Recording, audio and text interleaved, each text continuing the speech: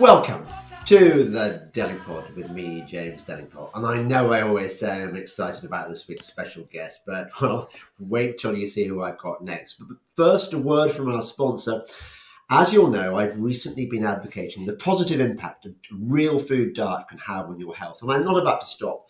Hunter and Gather have changed the game for me, so I want to keep sharing them with you. They are an ancestrally inspired real food and supplements brand, simplifying optimal healthy living by making the most amazing range of products. Their range spans from great tasting mayos and condiments, all free from refined sugar and seed oils, to cooking oils and supplements such as collagen powder, freeze-dried lamb's organs in easy-to-take capsules, and MCT oil. In addition to a 10% discount on subscription orders, which can be cancelled anytime, we've teamed up with the folk at Hunter and Gather to offer you a further 10% off, which you can redeem by heading to hunterandgatherfoods.com and using the code TDP10. Enjoy.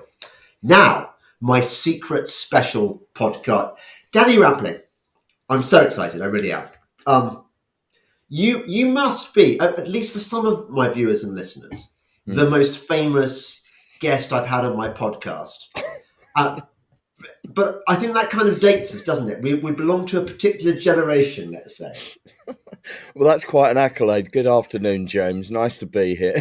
What an accolade, an introduction.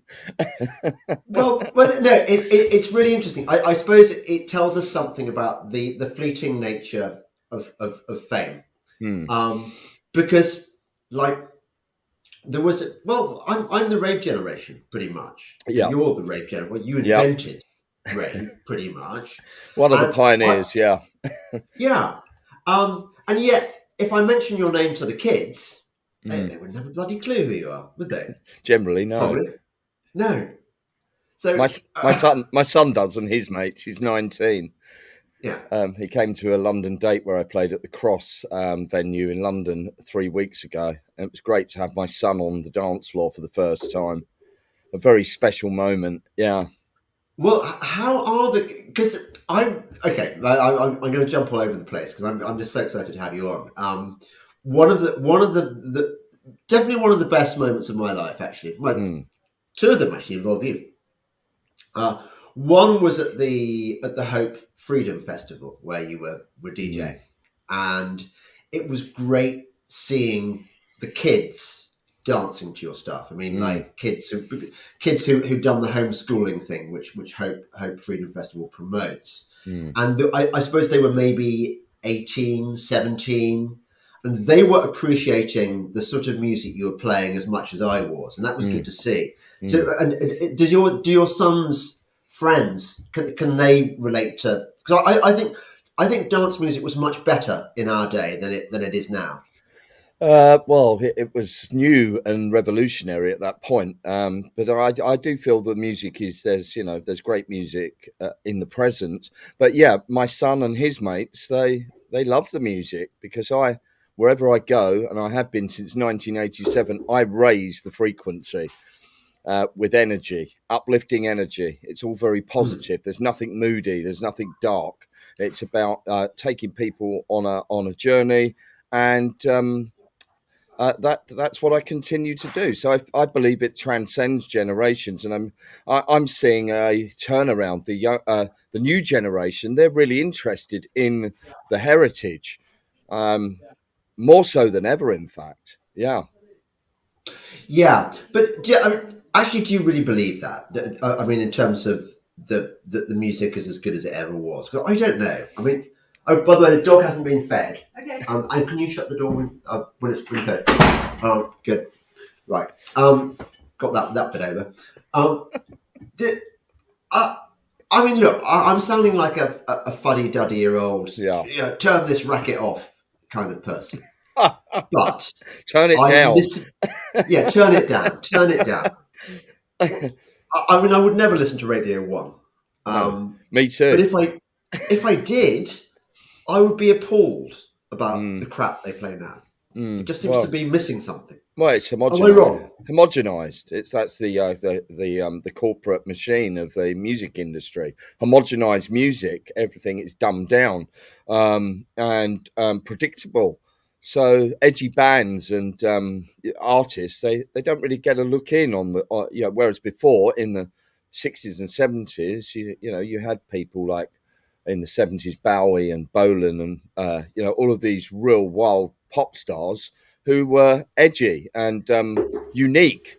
But now everything is just it's very bland, and I do believe that Simon Cowell is very responsible for that with all this Britain. Was it the X Factor? It Yeah, really, really, um, it just really homogenized music. Everything fitted into this particular sound, and then manufactured that sound. A bit like what Stock Aitken and Waterman did in the 80s. But I have to say, Stock Aitken and Waterman did produce some amazing pop hits. They were, in my opinion, they were the Tamla Motown of Britain at that time. They yeah, nurtured a lot of artists, but I think the whole X Factor machine and the way the corporate record labels have gone. I mean, let's look at Sam Smith, for example. What on yes. earth is going on there? What is going on there? It's Well, hideous, before hideous. we before we try and answer that question, I see. I'm working my way. Yeah, I'm being quite simple here. I'm working our way from the Yeah, kind of the ravey stuff of my yeah, youth yeah, to what has become of both of us, because yeah. we've both been on a very interesting journey. And I think Oh actually yeah, the questions you ask about Sam Smith, about them, is very pertinent. Can I make a terrible confession? yes. I never went to Shum. Is it pronounced Shum or Shum? SHOOM. Yes, Shoom. I Yes. never Oh, that. went to Shum. Oh, that's a shame that you didn't make it there. You would have absolutely loved it. Hot Uh, basement, strobe light, smoke, cherry flavored smoke, apple flavored smoke.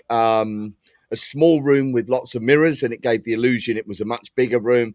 And people were transported to another world.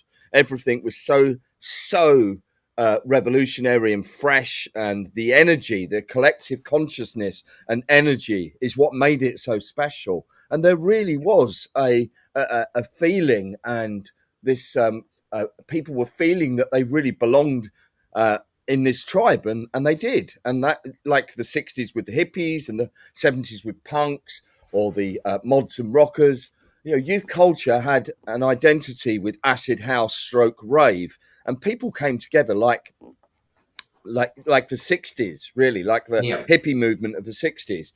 And I do say that there are parallels with that collective consciousness as what there was with the Leary generation of the 60s. yeah. I mean, I did get a taste of what Shum must Yeah, have been like. I went yeah. to a night called Love at the WAG. You probably Oh remember that yes, one. yeah, I played there a few times. Yeah, Oh, I so got you probably, I mean, I probably saw you play there. I mean, it was yeah. a similar vibe, wasn't it? Pretty much. Similar, but I got thrown down Not. the stairs by an aggressive bouncer in the WAG club at Love, because I had a can of Red Stripe in my hand after I just finished playing. I think it was 3 or 4 in the morning, and it was closing time. And he took it upon himself to snatch the beer out of my hand, and I held on to it. He then jostled me down the stairs from the top floor. So after that, I didn't play there again. And Chris Sullivan said, "Oh, please come back and play at the WAG." I said, "No, not until you sack those horrible security people you've got there." Oh dear. I'm sorry that it's got unhappy memories for you, because Well, I've got sort yeah, of memories of being, there was a sort of upstairsy bit, I think, with yeah, comfy sofas and stuff. yeah. And I remember sitting next to this bloke, peeled off my face and saying, "Mate, I love you. I used to be a football hooligan. I was really hard. I was on the terraces. I would have come at you with a knife. And now, mate, you're my best mate. I love you. I love you." It's like that. Waves of empathy. Yeah, yeah. It was good. But it was it stopped a lot of that.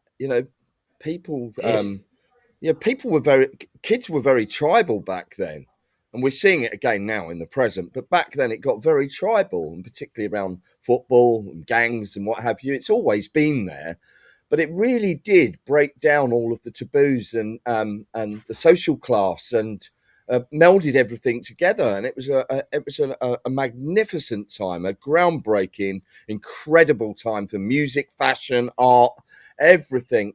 And the changes that were going on in the world, there was this whole wave of optimism around that time. In 1987 was the harmonic convergence, which took place in California. So everything was, there was this real energy between people, and it spread like. What's the harmonic convergence? I don't know about that. It was a universe astrology thing in Yeah. California, and the start of the age of Aquarius, they say.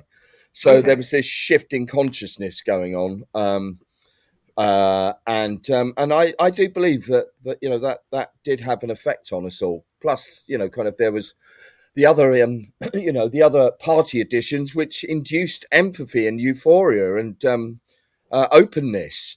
It really, the whole thing combined, the new music, the coming together of people from all walks of life like never before. That was just so exciting, and Yeah. lifelong friendships were made. But I did enjoy Love at the Wag Club. As you said, you had some good nights there, and it was a good club. But it was just that one incident towards the end of when they were hosting Love at the Wag that I got roughed up a bit by a bouncer there. He didn't get my can of Red Stripe initially, but he did, and then it went everywhere, and I got pushed down the stairs. It's funny. It does date the whole thing because you don't see Red Stripe so much nowadays. But it was the kind of the beer of the time, wasn't it? Oh yeah, very popular. But then again, most people stopped drinking beer at that time. But Totally. I've always loved beer, and I all through those days, I didn't take any kind of substances to lift me up. I have that natural energy, and that's the transference to the audience and feeding off of the audience and uh, the feelings and what they were experiencing. So most of them probably popped a pill or a capsule, um, like they did Yeah. in the 60s with speed and rhythm and blues and everything. It had, and the 70s, acid, but it had a supplement, should we call it? Well, let's. Well, you are so lucky that because imagine if you developed an e-habit in 80, 87, 88. Yeah. I mean, you wouldn't be with us now, would you? Or you'd be a cabbage. Well, um, I'm very balanced in life, but I'm not. I did quite enjoy eating a few of them. Right, right. There's no denying that. Yeah. Absolutely. But yeah, But if you had to do it every night, I think you'd have been. That would have been a bit demanding oh, on the. absolutely. I've always looked after my health though, and Uh, continue to look after my health. That's so very, very, very important to me and my values, before we personal go health. down the rabbit hole, Yeah, I just want to briefly enjoy our period in kind of normie yeah, world. So I don't believe anything I get told about the history of music anymore. yeah, But is it roughly the case that you and a few other DJs yeah, went over to Ibiza yeah, in '86, yeah, liked the club music, yeah, brought it back? Is that yeah. what happened? Well, there was a couple of clubs in London playing house music. There was Delirium with Nolan Morris Watson. There was Black Market, which was hosted at Wag Club by Rene Galston. But those clubs and yeah, RIP, they were very very underground clubs. But what we did, we brought back some of that Ibiza magic and projected that into London, a London venue. And we brought back everything that was going on the dance floor in Ibiza as well, and that's what made it the whole What thing the live, really. Huh? what the live sex shows? That stuff. No live sex shows. That came later. Okay. You mean the smoke that tastes of apples and stuff, or what well, was what, well, or just the well, vibe? the music that we were inspired by DJ Alfredo in Amnesia, which was an open air club. It was a farmhouse venue in the 60s that and the 70s that a lot of the Vietnam vets went to, who migrated to Europe, and the Sinyasi people, and just bohemian characters and artists, and glamorous stars and so on. So it was a real mixture of people on the dance floor in Amnesia, and yeah, it was also all, you know, there was this wave of great Californian E as well Yeah, when did you have your first E? in Ibiza, What year? Can you remember? in 1987. So And it induced a massive wave of creative influence and inspiration. We were greatly inspired by everything we experienced, and couldn't wait to get back to London and start our respected clubs. I hadn't been a club promoter before that trip to Ibiza. I was just an aspiring, budding DJ. Climbing the ranks, and it gave me the opportunity to create my dream. And my dreams came true at that point because of my energy, foresight, vision, dedication, commitment, and motivation to make it happen. And that's what I did. And I was so influenced and inspired by Ibiza. Shoom began in a fitness centre in Thrale Street in London SE1 on the South Bank, and the first night we did in conjunction with another guy who was playing more rare groove sound, and there was two crowds, so it didn't really work on the first night. Then the second night, we hired Carl Cox and his sound system, and Carl at that point, he used to put sound systems in all over the southeast. So yeah, he played, and at the same time he was teaching me how to mix. So, I thank Carl for his mixing tips. And yeah, that's how it all began. But within a matter of weeks, there was a queue around the block. And at that time, Southwark and that area was very much an industrial wasteland. And at the weekend, there was no one there. It was a ghost town, apart from the Market Trader pub in Borough Market with the market traders. So all along Southwark Street, all those buildings, I mean, now it's a very different landscape there with swanky restaurants, hotels, bars, and it's great. I love that area, but back then it was very industrial, and it was quiet on the weekends. So we had this fitness centre, an unlicensed gym. Not that anybody wanted to drink booze, only a handful of people. And Lucasade became very popular to keep hydrated, and it gave Lucasade a new lease of life.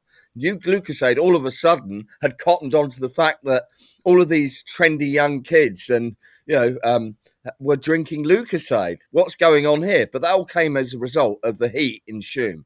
It was a very hot basement, and that's how it began, really. And at that time, my wife Jenny, she worked in Yohji Yamamoto, the fashion store, as a manager.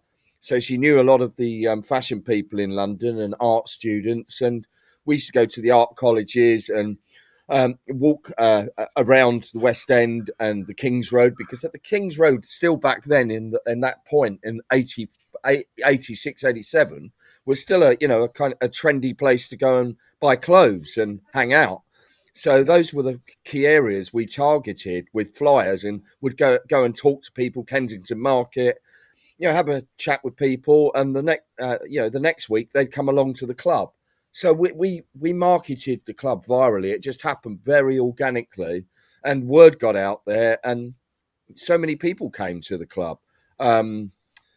So many people who Kevin Rowland from Dexys Midnight Runners, Paul Rutherford, Frankie Goes to Hollywood, Martin Fry, Mark White from ABC, Phil Dirtbox. There were models there, all melded in with street kids from Bromley and South London, kind of clubby kids. So it was a real melting pot of people. You're making me really nostalgic for that era, and also actually a bit envious that, because I could have been you. I made the wrong choice. I decided to become a journalist. Yes. But I suppose if I hadn't been a journalist looking out for kind of stories, yes, I wouldn't have discovered the scene when I did anyway. So it was swings and roundabouts. But look, Tell me, you Just must one have. moment. One moment. Boy George used to come along there as well. Fat Tony, Lee Bowery came down a couple of times and just breezed down the stairs and said, "I'm not paying." My brother asked him for £5. It was £5 to get in, and my brother used to sit on the door, and he just breezed in with these light bulbs. He had that outfit at that time. He had his ears were light bulbs, and the security, well, the doorman Eric, he said, "Hey, light bulb chops is here." He's not going to pay. Oh, there was workers from the fashion industry and Vivian Westwood, and yeah, it was a real diverse group of people, a mixture of people. It was, it was really great, very special. Yeah. Yeah, but sorry, I interrupted you there, No, no, James. no, no. I was now moving away from that Yeah. happy bubble Mm. of when the era. By the way, E was really expensive. I mean, in current price, it was. I think it was about 20 quid for an E, wasn't it? Mm. Well, imagine what that would be now. That would be about 60, 70. Yeah. I mean, with Yeah. inflation. Yeah. But it was good. It was good stuff. It Oh worked. yes. Well, it was pure. It was Pure. pure. It was used for medicinal purposes with therapy and counselling in California. So that was the source of it. That's where it was sourced and came here from into the UK from, and that's why it was so expensive at the time.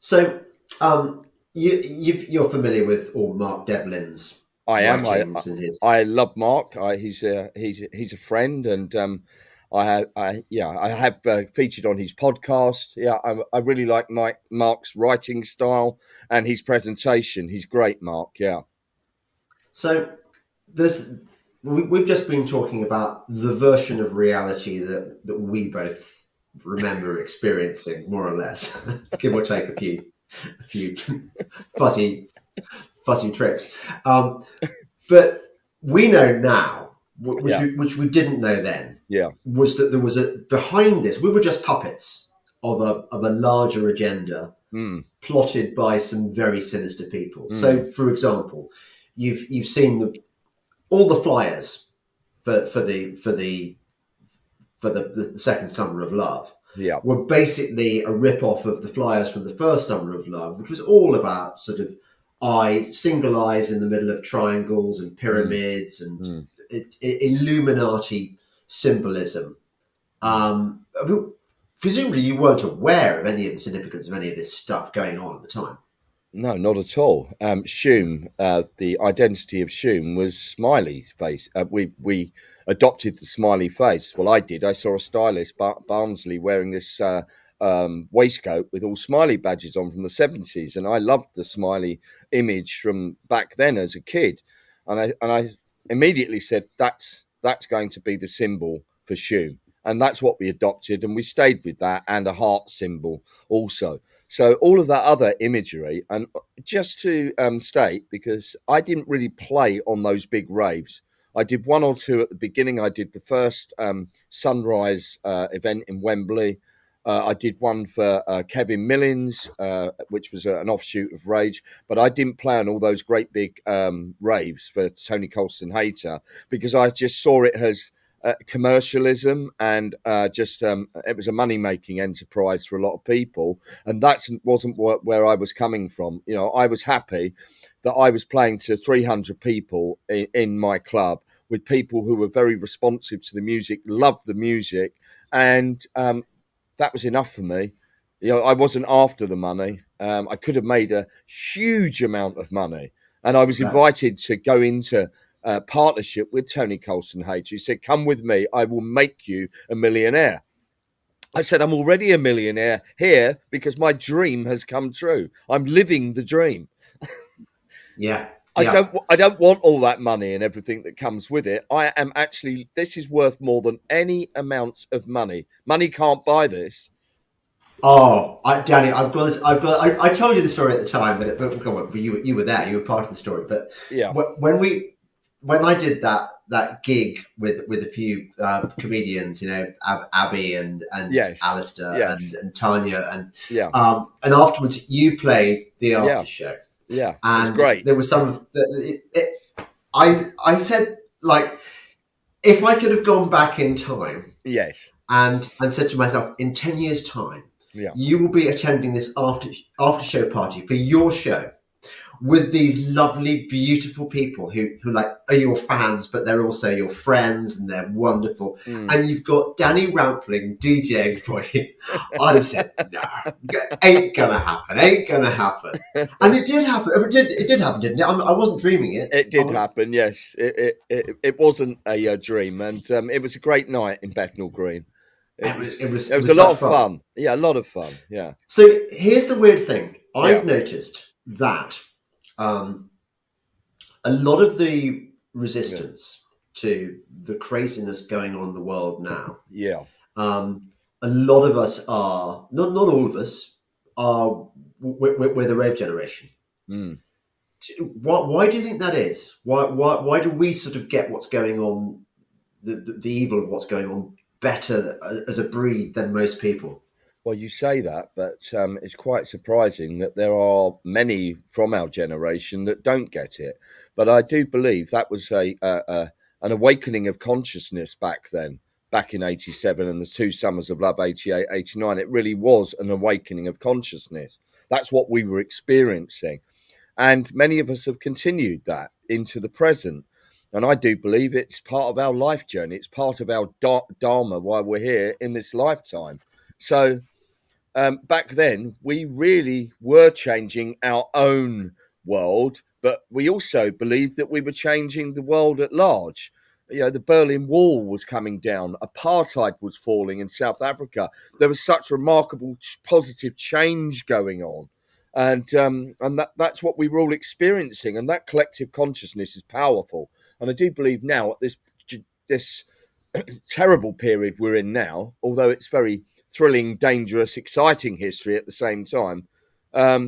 Again, it's an awakening of consciousness, and some people are further back along the path of consciousness than others. And I do believe that everything is going to be okay. This evil that is going on is not going to triumph. It's not going to triumph. We're here to raise the vibration, love over fear.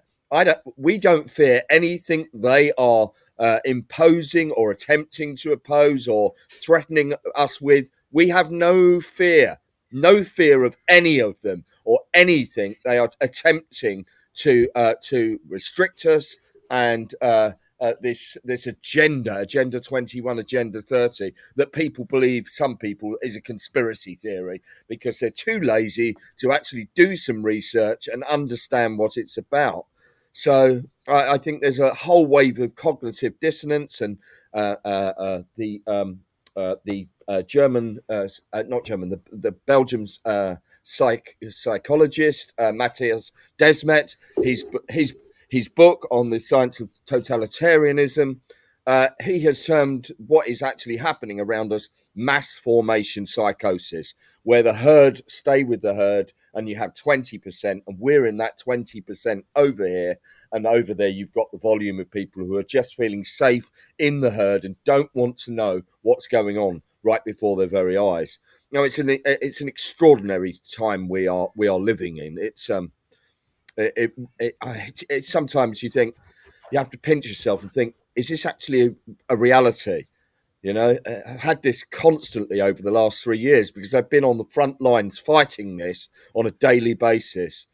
Yeah, you have. Yeah. I wanted to ask you. I'm going to ask you in a moment about your awakening. But first of all, I want to just talk a bit more about the music scene and how things work. So we know from what's it called? My brain's gone blank because probably too much enjoyment in the late 80s. Weird scenes inside Laurel Canyon. We know that the entire West Coast music scene of the late 60s was essentially a CIA psyop, just as the Beatles were, created by the Tavistock Clinic and the Rolling Stones as well. They were created to subvert the youth, to achieve the goals of the cultural Marxist agenda. to break up the family, to alienate children from their parents, and so on. Mm, So we mm, understand how the music scene, the controllers, the people who the people who are the record company moguls, yeah, and the yeah. yeah the guys who invented gangster rap in order to put more black people in prison, in private prisons, and that. Mm, So, do you think they miscalculated with rave? Because mm. the MDMA is kind of the wrong drug to. It made us love one another, and it united us. Exactly. I've heard these theories. I know that Mark Devlin he thought that I believe he wrote in his book that I was part of the psyop, military psyop. Um, Are you? no, Wait. no, no. I'd served in the TA in the middle of the 80s, but I was not. I categorically state I was not part of a military psyop by creating Shum. You're quite That's deep cover, but I uh, didn't know you were in the TA. Why were you in the TA? I mean, not that it's a bad thing, but Why? that's interesting to. Because I wanted to join the army as a young man and follow my grandfather's footsteps, who I lived with. So he was a role model to me. So I considered having a military career. So I went to Sutton Coldfield for selection and wanted to join the parachute regiment, and I trained hard for it. And I got turned down because it was shortly after the Falklands War, and the army was oversubscribed with recruits. And what that did, it did me one of the. I think at the time I was absolutely devastated because I went home and I said to him, "Well, I haven't got in." And he said, "Oh, don't worry about that. It's okay. You know, it's that you could join the Territorial Army." I didn't know what the Territorial Army was. So he gave me the number of the Duke of York's HQ in King's Road. And I went there and joined Tempara and went through P Right. Company. So I had the best of both worlds then. You know, Did you my get your life, red beret? Have you jumped? yes, yeah, yeah. How So how many jumps have you done? I only did 7 jumps You because I say lived. only. It sounds a lot to me. Well, it's not. No, it's not. Qualifying back then for parachuting was 8 jumps. No, I had an abort. no. Yeah, I had at Verizon Alton. I had an abnormal landing and smashed into the ground because I thought the 35-pound container, which I released from the clips, hit the ground with a thud, and I was not in the landing position and creamed into the DZ and smashed my left shoulder and dislocated it. So that was me out of action for quite some time. However, you know, I persevered with it and stayed in the regiment for just under 3 years. So the thing was back then, unemployment was really high. I left school. I couldn't wait to get out of school and go to work. And as I said, I lived with my grandparents. And yeah, he influenced me. And he used to sit in the kitchen with me, make food, tell me all these great stories. I mean, not, you know, kind of gory glory stories, but just, you know, kind of how, you know, you become very resilient and a man. And I have to say that experience really taught me so much about myself and resilience, which has served me well for all of my life through the ups and downs of life, to keep going. You get knocked down, you keep going, you get up and you go at it again. So I have total respect for everybody who's been through that, and I'm very proud to have done you know, just my, you know, kind of my bit at that time as a young man. I was like 22, 22, I think. Yeah, 20, And 21, 20, 21, 22. And then, shortly after, around what date was that? 86, I left and I went to America and traveled around the States for just under a year and got 2 jobs in Key West. I was working on oh, nice. construction site in the day with a Vietnam veteran, Dan Drum. He loved the fact that I'd had some military experience, Of course, and yeah. You'd served. yeah, and then at night in South Florida's leading restaurant at the time, which was called the Pier House. Very swanky dockside restaurant near Mallory Square with the sunset. And so, yeah, I was a runner in the restaurant there. Could have ended up working in the kitchens, but my life would have been very, very different. As if the army had accepted me that day. There was this colonel sitting there with his dog, and they give you a psychological quizzing and ask you what books you read and what music you listen to. And I said Tamla Motown. Well, it's soul music. They probably wanted someone who's listening to heavy metal, death metal, or something. So I did ask the Army Records why was I turned down, and they said there's no record of it. But back to what you said there. No, I'm not part of a military psyop with Acid House. Okay, that was a good. Okay, was your granddad presumably was in the war? Yes, he was. Yeah, in Burma, and he was part of the British expedition force ahead of the Second World War. He was a TA man before the war began. He was in the Territorial Army for a number of years, Right. and he was a long service military career. And he was in the BF. He was evacuated. He was shelled at Dunkirk. He lost most of the members of his platoon, and he was evacuated and managed to get off of that beach. I haven't been there. I would love to go there, but he greatly inspired me. And when I went and did P Company in Aldershot in the summer of 1983, I believe. Yeah, 83.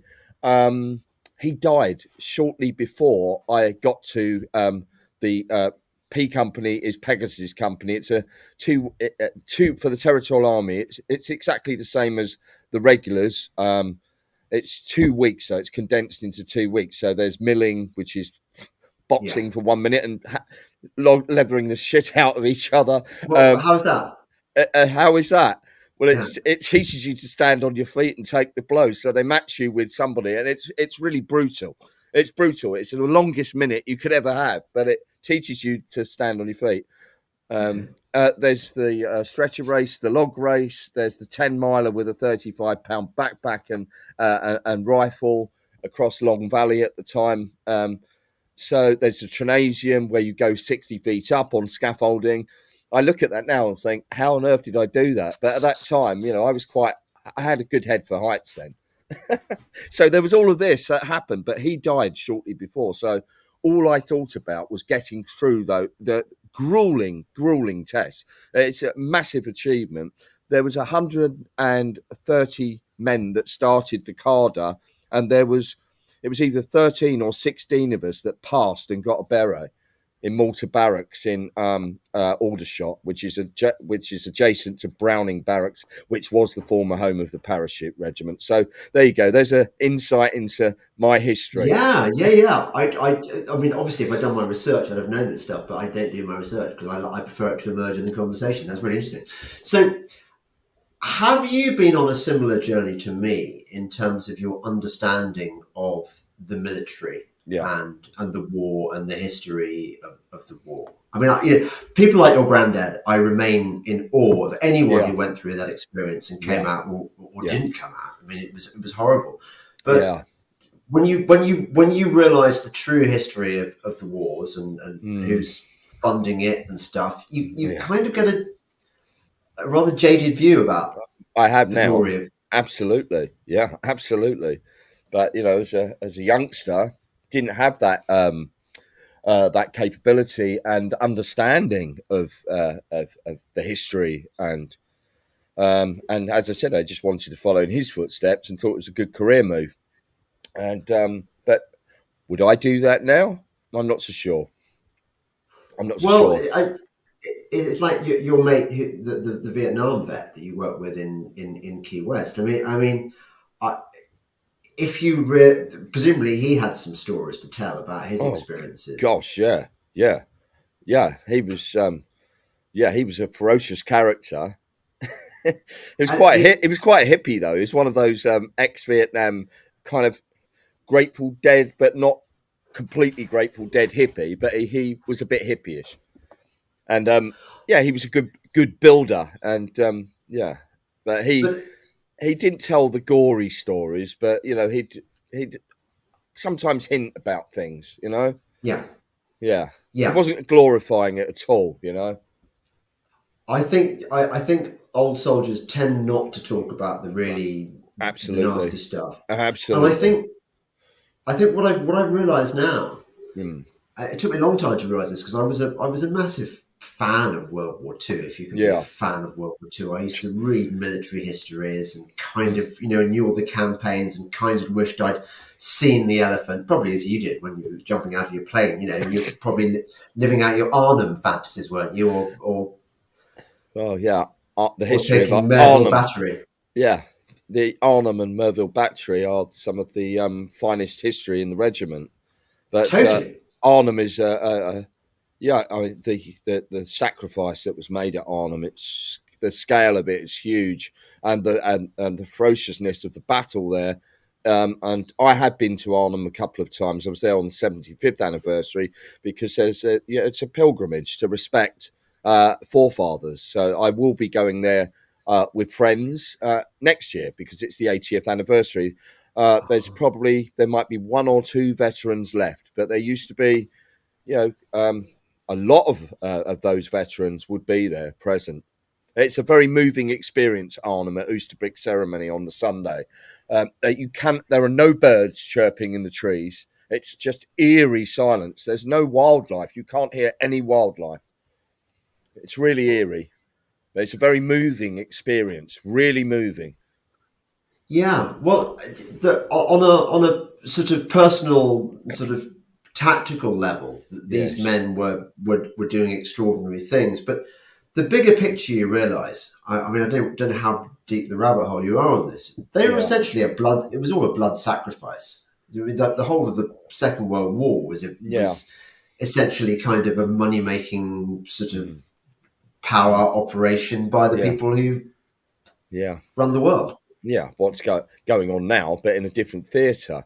Yeah, I'm not totally well versed with that, but I need to read more about that. I'm kind of aware of it, but this is yeah, what's going on now. It's the same. It's the same principles, and it's the same bloodline families, and it's the same bunch of criminals, basically, kind of subhuman criminals. And war makes money. The war machine makes huge amounts of money and wealth for corporations and arms dealers and manufacturers. So it's a real yeah. vicious circle, isn't it? If we look at Zelensky, what's going on in Ukraine at present, where have all these billions gone to that are being just handed over to Ukraine, including UK money, taxpayers' money, just handed over to a money launderer, a money laundering actor. But he's Yeah. only a puppet for who's above him, isn't he? Really, it's so murky and corrupt, and people are not seeing it. People are not seeing it. I mean, there's still people waving those flags. Come on, let's go and beat the Russians. I, I think you can probably count on the fingers of a sawmiller's hand the number of top international DJs who are making this point, Danny. What? Unfortunately, because people are not aware. People choose not to be aware, and again, it's the mass formation. You know, I Uh, I do a lot of research. I have for the last 3 years, and I'm aware of what's going on. I'm very aware of, and yeah, it's not just through researching. I'm just consciously aware. And when this began, within a matter of a month, I knew that this was not right and that there's wrongdoing going on. And then I saw a video of you in Hyde Park, which was featuring one of those early demonstrations in it was the Hyde first Park. one. That's right. And Yeah. I watched that and I thought, these are my kind of people at this rally here. Gosh, what's going on? I wasn't at that rally because I didn't actually know about that. I think it was a Keep Britain Free rally, wasn't it? Do you know, I'm not. I just remember I almost got arrested. The police were wandering around. Yeah, it was weird. And I didn't realise then. I saw all these weird people, these anti 5G people and anti vax. And I thought, Yeah. Yeah. these people are a bit strange. I'm just here to protest against the lockdown, but whatever. Yeah, they seem nice. Yeah, I watched that video and I just thought, yeah, something is happening here, and I feel that I belong with these people here. Yeah, And that's what's happened. If we, kind of over the course of this 3 years, particularly those massive rallies in London, they had to put a stop to that, didn't they?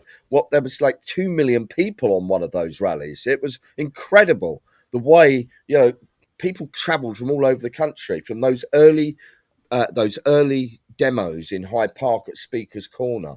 But then I started looking at London Real with Brian Rose, and I do believe that Brian Rose really platformed a lot of the people like Robert F. Kennedy Jr. and Judy Makovits and Dr. Rashid Bhattar and all of these great minds and people that were totally in opposition to this whole pandemic. And it is a pandemic. It's all been planned. It's an agenda. And anybody who's in denial of that is completely blind. It's so overtly obvious and clear. And many of us are aware, and we caught it early on. I went through an experience of corporate extortion in 2017. I spent close to a decade under this massive pressure, financial pressure, through corporate extortion with an American vulture fund and collusion from Clydesdale NAB Bank in the UK. I was involved in an eco house building project, and the bank sold their what they termed toxic debt book to the American Vulture Fund, who then pursued personal guarantees on commercial loans. Lloyds Bank did this as well. They were the first bank to do it. Now, it's a scandal. It's unregulated financial extortion and practice. And there's bank fraud that's gone on, wholesale bank fraud. Anyway, to cut a long story short, that taught me so much about the corporate machine and the extortion from corporations and the banking cartels, and I do believe that as really challenging as that was, it put me in a much stronger position when this thing come along. Could just smell it a mile off. This is total deception. This is deception. Yes, well, that sort of partly answers my question, which is why you? Because I think people go down the rabbit hole in different ways. They have different entry points and stuff, but normally there's something that happened to them to put them in the mindset whereby they started asking questions and they didn't trust the system. Yeah. And so that was your first taste that this is not the world that we're sold. It's not the world where there is a functioning legal system to protect us, and that politicians are there to do our bidding because we vote for them and it's a democracy. Yeah. All these illusions we're sold. Yeah. So was it a kind of sudden thing, or was it a? I'm going to change the light battery because it's flashing at me.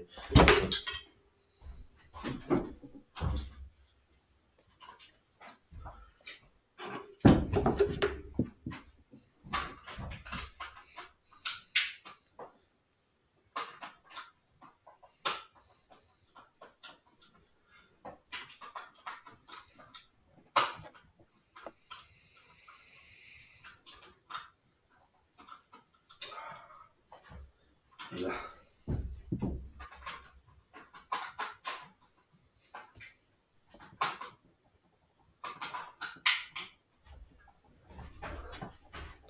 That's better. So you knew something was up. You saw that video of the first demo, but what were you become quite radical. What were the things that I'd been in Asia on a tour in Australia, and the day after leaving Perth, they closed the country down in Australia, and there was no one was able to get out of there for months. So we would have been stranded in Australia, and thank God we got out of there. And I was watching the TV in the cafe in Perth Airport, and they were taping off the shops and taking stuff off the shelves, and they were preparing for their, I don't like to use that L word because that's prison talk. They were preparing for, closing things down and restricting society. Got out of there. But in Asia, it was the Asian culture are used to wearing masks, and it was a requirement.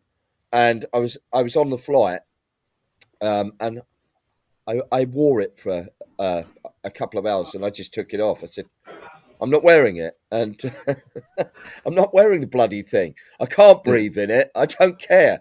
Yeah. If I get some illness, I'm going to get the illness, aren't I? May sound a bit irresponsible to some, but I knew it didn't feel right on my face, and Yeah. yeah, I didn't. How did how did the flight crew react? They were okay, actually. They Were were they? okay. They were okay. There was no there was no uh, no, there was no flight crew came and said you must put that on. Right. They offered them. I think at that stage it was it was still a bit optional. It Yeah. was a requirement in on the Asian airline and in the airport in Bangkok as well.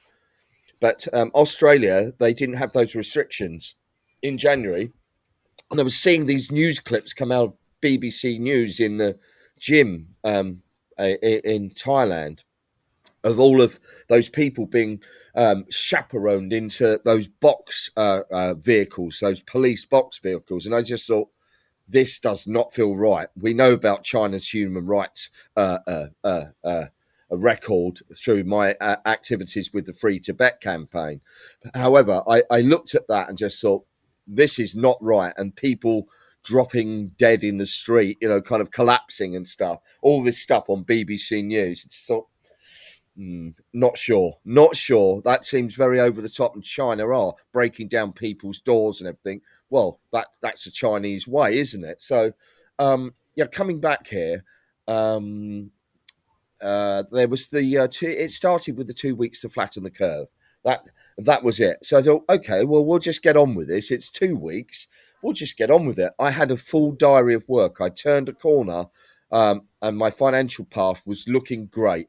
Full diary the whole year. 2 weeks later, it was extended, wasn't it? And that, I think that was the pot that, from memory, that was the point where I really started to, no, this is definitely not right. It's not right. And then I started seeing all these videos. Then I started looking at London Real, watching all those videos on there. I followed Kate Shemirani on Instagram, and I was drawn towards the information she was presenting. So that's how it began for me. But I had been very aware when I watched Zeitgeist, the movie, back in early 2000s. In fact, Mark Devlin will tell you the story that I recommended him to watch that film. I didn't know it. It's called Zeitgeist, the movie. Yeah. I think there's 2 or 3 editions of that film, and that just exposes everything, as you were saying about the Second World War and the money machine and all of this, everything combined about climate change and just everything, religion. So really, the pharmaceutical corporations. So around that time, or shortly after, I think it was 2000. It was when Facebook began. Was that 2006? If you remember right, back then there was the swine flu Yeah. scare, and the health secretary at the time was a chap called Sir Liam Fox, and he instructed this mass. They were going to mass vaccinate the British public. Do you remember that? With the HN1 jab. I was very vocal on Facebook at that time, and there was a lady called Jane Burgermeister who was this character who didn't reveal her identity, was living in Austria. So that's the I believe where she was living, but she was really vocal with the information, and Facebook was very democratic and open back then. There was none of this bloody nonsense of false checkers and Yeah. that pathetic Yeah. nonsense. We're watching you, and yeah, we were very vocal about that. And the BBC went out on the streets of Brighton. You can see this clip on YouTube, and they were interviewing people in the street, and all of the people that they were interviewing said, "No way, we're not having that bloody that vaccination. No, we don't need it. It's a flu. We don't need it." And now I really can see that was a trial run for what we've experienced in the last couple of years. It bombed and it failed miserably Because they were seeing what they could get away with, weren't they? And they realised that Absolutely. we were not ready. We hadn't been prepared enough. Absolutely, and the public were aware and dismissed it. They dismissed it, most of them, but there were people who were injured from that rollout. Health workers. There's a number of people that were injured, and that was presented in some quarters in the press, and that put people off as well. So they were not ready, and they didn't get the uptake. So there was millions of these vials of the blooming snake oil that were just destroyed. Yeah, Yeah. yeah. So I was very But vocal on Facebook back then, very, very vocal so about the hoax of all of that. you must have suffered professionally because of your principled stance and all this stuff. Yep. What's happened? Yeah, I mean, as I said, in 2020, we all lost the right to work in the music scene. So the whole year of work evaporated, and I got very depressed for a few weeks. And I'm not a depressive person, but everything had gone. There was no work. And that's my sole income.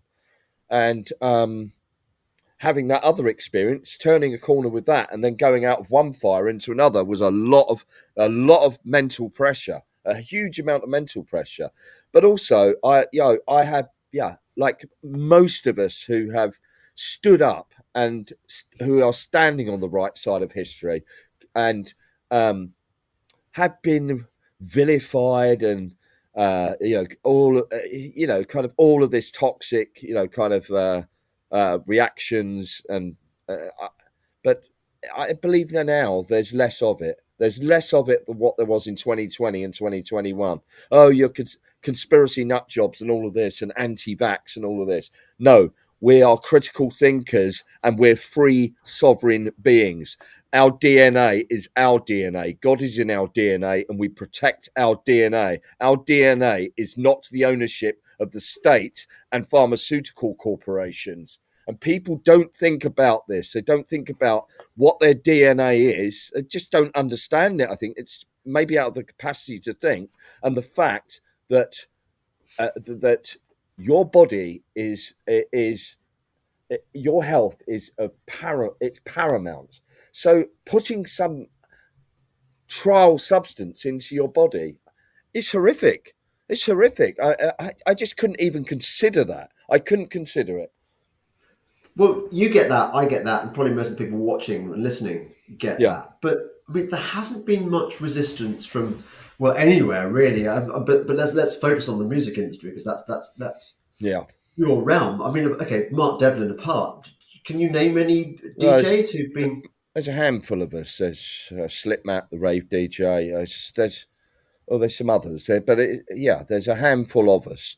Um, Has Fatboy Slim been speaking out? Has no, none of those. Paul Oakenfold, None of the Carl Cox? kind of stadium filling DJs have spoken out about it because I don't know what their views are on it. Some of them may be harbouring views, but that's their decision. You know, I was taught by my grandfather to stand up to wrongdoing, and that's what I apply in my life. And this is wrongdoing, and I'll stand there fearlessly against this evil, and can see it for what it is. I don't give a shit what people think about me and what they kind of have thrown at me. And there are promoters who've refused to book me. I lost work. You know, I used to work for certain promoters regular. Don't work for them anymore because Well, of tell their me, views. yes. And this is the great How divide. This is the great divide, James. You know, it's divided society, hasn't it? It's divided people. There's this massive divide. totally? I wanted to ask you on specifics of that. So there are promoters who will not use you now for what? For wrong think because you won't because of promote. my views. And how It's much? it is ridiculous. But this isn't just contained to the DJ industry. This is contained to the the live music, the gig circuit. There are bands that have spoken out that they've experienced the same thing. But I do believe we're coming out the other side of it. There was this hysteria, this mass hysteria and paranoia, and oh my God, we're all going to die. This fear, this wave of fear, and fear is the core driver in all of this. It's underpinned by fear. And when people cave and they fold into fear mode, it produces results that are that are very difficult for people around them who don't share their views and have a viewpoint of their own and are not following the herd. So, what will be will be. But I know that things are improving on the circuit. But I went through 18 months of some very, very challenging times. Right. But are you, without wishing to tempt fate, I mean, are you kind of too big to fail? I mean, if a certain percentage of promoters won't use you for ideological reasons, are there enough other promoters out there to give you the Yeah, work? yeah, Yeah. absolutely, I absolutely, was, yeah, yeah. It's only a minority, so you just move on. But yeah. yeah, I was banned permanently from Twitter for my views, and it was around the time of that propaganda around the Indian funeral pyres of, oh, this COVID epidemic has taken thousands of lives in India. Well, India, they burn the dead in on the Ganges in open funeral pyres. And what they filmed there and they presented to the public created this hysteria. And on Twitter, I got absolutely lambasted by the fact that I'd put videos up of a London rally with everybody, kind of together, and Bob Marley playing with a mobile sound system. This kind of click in the music scene, this over the Twitterati musos Yeah. took a lot of offence towards me, Did they? and I do believe that some of those, probably some of them had made complaints about my account or reported posts, and I got permanently banned from there. And it done me a favour because I wouldn't go back there. I will not go back to Twitter. I was on there too much, and it was eroding my time, and time is very precious. But haven't some major names in DJing died of jibby jabs? Yes, there are some people that have sadly passed away, but in all the fields of entertainment and public figures and sports, and there's a correlation isn't being made. There's just this. Well, it's a sudden death. I'm trying to remember the names. Well, Pretty, there's a handful of people, but um, can't totally say it's related to the injection, but there are a lot of deaths that have that are rising due to the complications with this mRNA product, and there are scores of injuries. Isn't it right that the ONS have stopped reporting the injuries side of things? Is that right?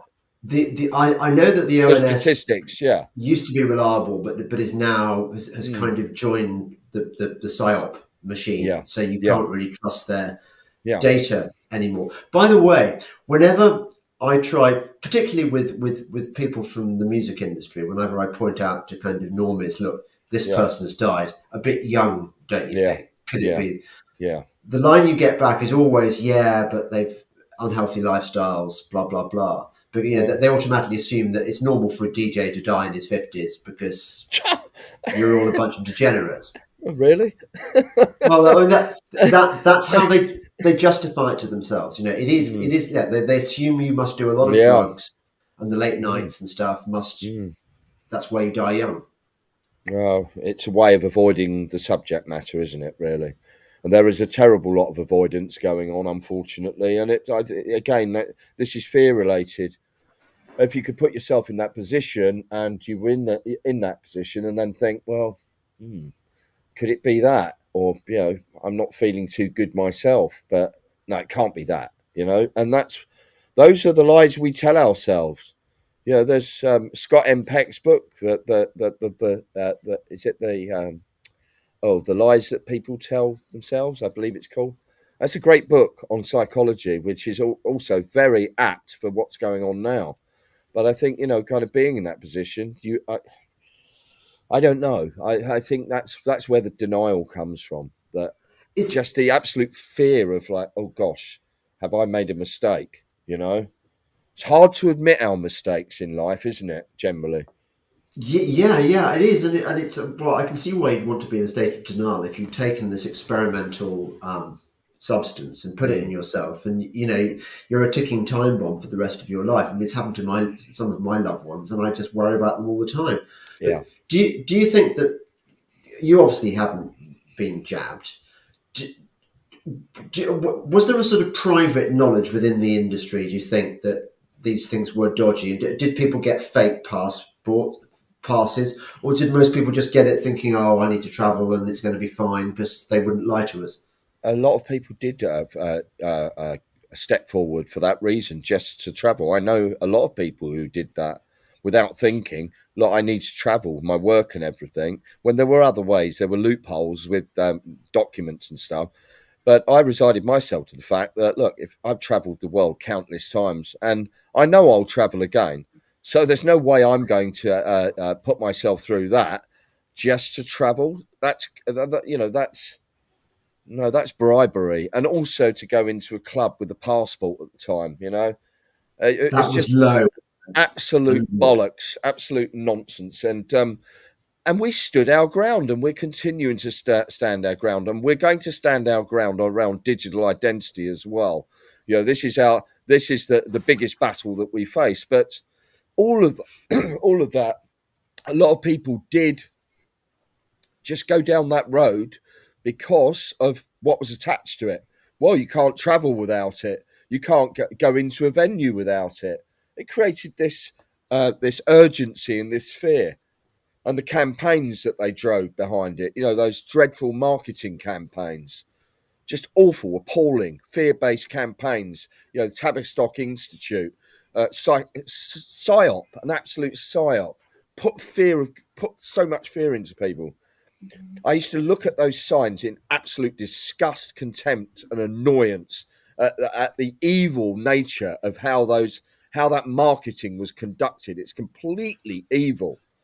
It's evil. It's sadomasochistic, and I also believe that we are living in a very sadomasochistic society through the dumbing down of culture, whereas people have become masochistic, answering to the being obedient to the perceived master, the sadist masters.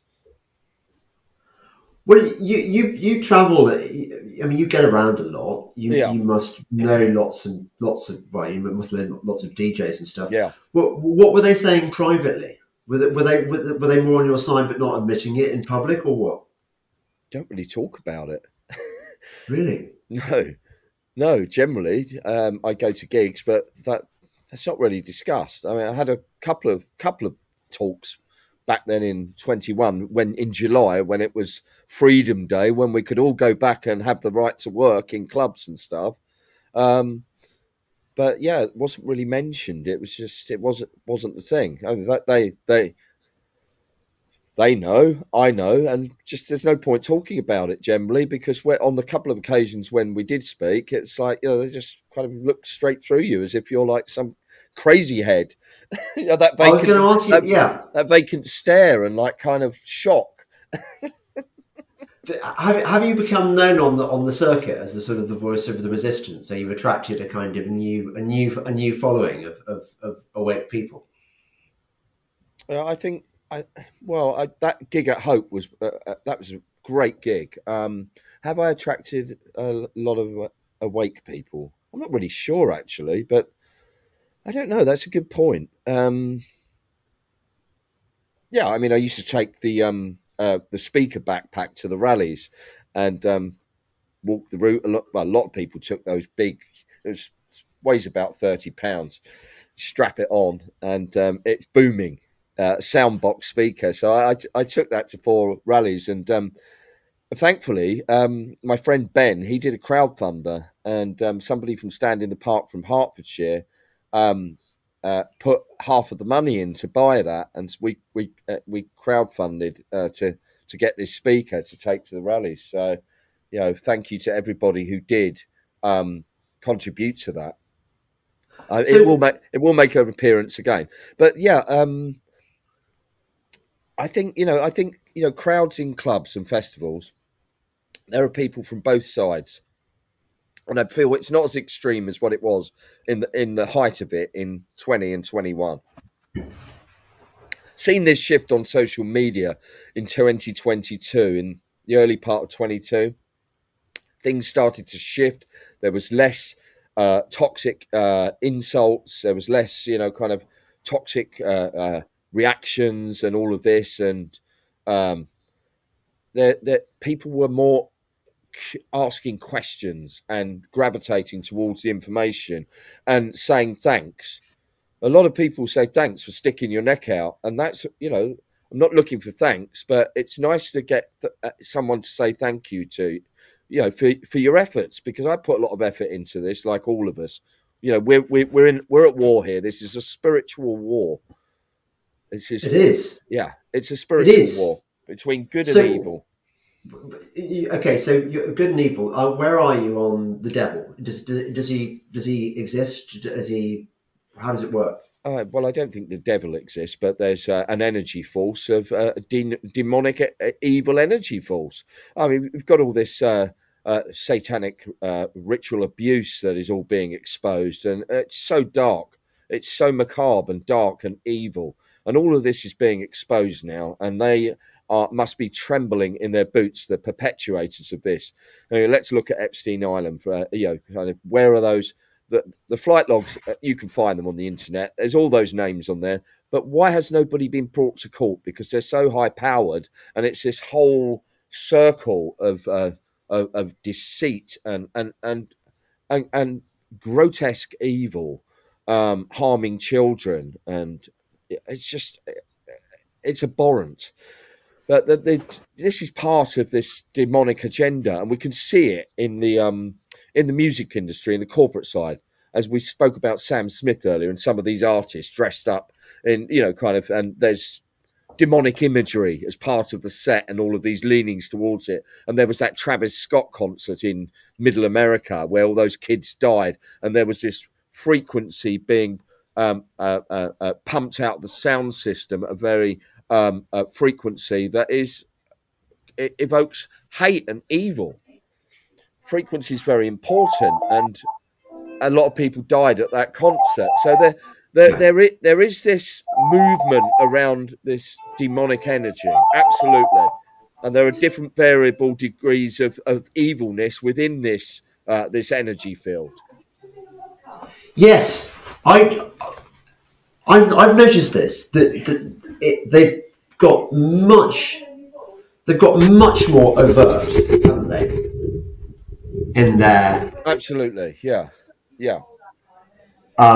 it's it's like Marina Abramovich, isn't it? Her spirit cooking and all of these like celebrities that are there, kind of ogling it all and sitting around a table with all of this, kind of spirit cooking. Whether that's a human flesh there, who knows? There are, kind of who knows.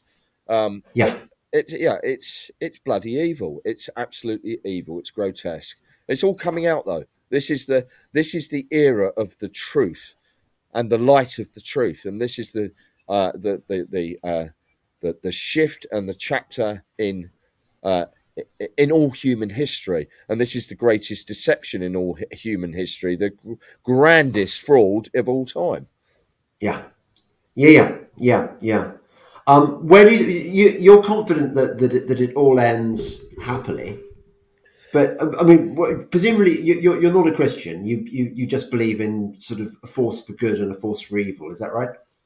I do, yeah, yeah. Okay, I was christened as a Christian, Church of England, but I'm not a churchgoer. I do believe in a higher power, and I do Yeah, believe in that the soul is eternal, and the world of spirit, the other dimension, which is the spirit world, and I believe in reincarnation, and we're reincarnated into the vessel of the body. Those are my beliefs, and I believe that when we dream at night, we enter into the spirit world. We enter into that other dimension, that other place of consciousness. like Sandman, like the Neil Gaiman. Yeah, that's With where the, that's my personal belief. That's where we go um, uh, when we're off to sleep at night. You know, right. we're Yeah. we're in another world, another realm of consciousness. Yeah. I, I, but the things like you said, people are sort of getting almost back to normal after Well, the. well, But I don't not know. not quite. Maybe that was a No. bit of an overstatement, but Yeah. things have calmed down a bit slightly because people think everything is kind of relatively normal, but we know it isn't. We know it isn't. All of this is still going on, and we can't take our eye off of the ball. Um, Yeah. but the other proportion of society just believes, well, everything's okay. There's nothing going on because they're not looking at the World Economic Forum and the Davos and the climate con as well. And it is a con. What's going on with this? This is the pandemic part two that's being steamrolled in. Yeah. All of this. Part one has been the rollout.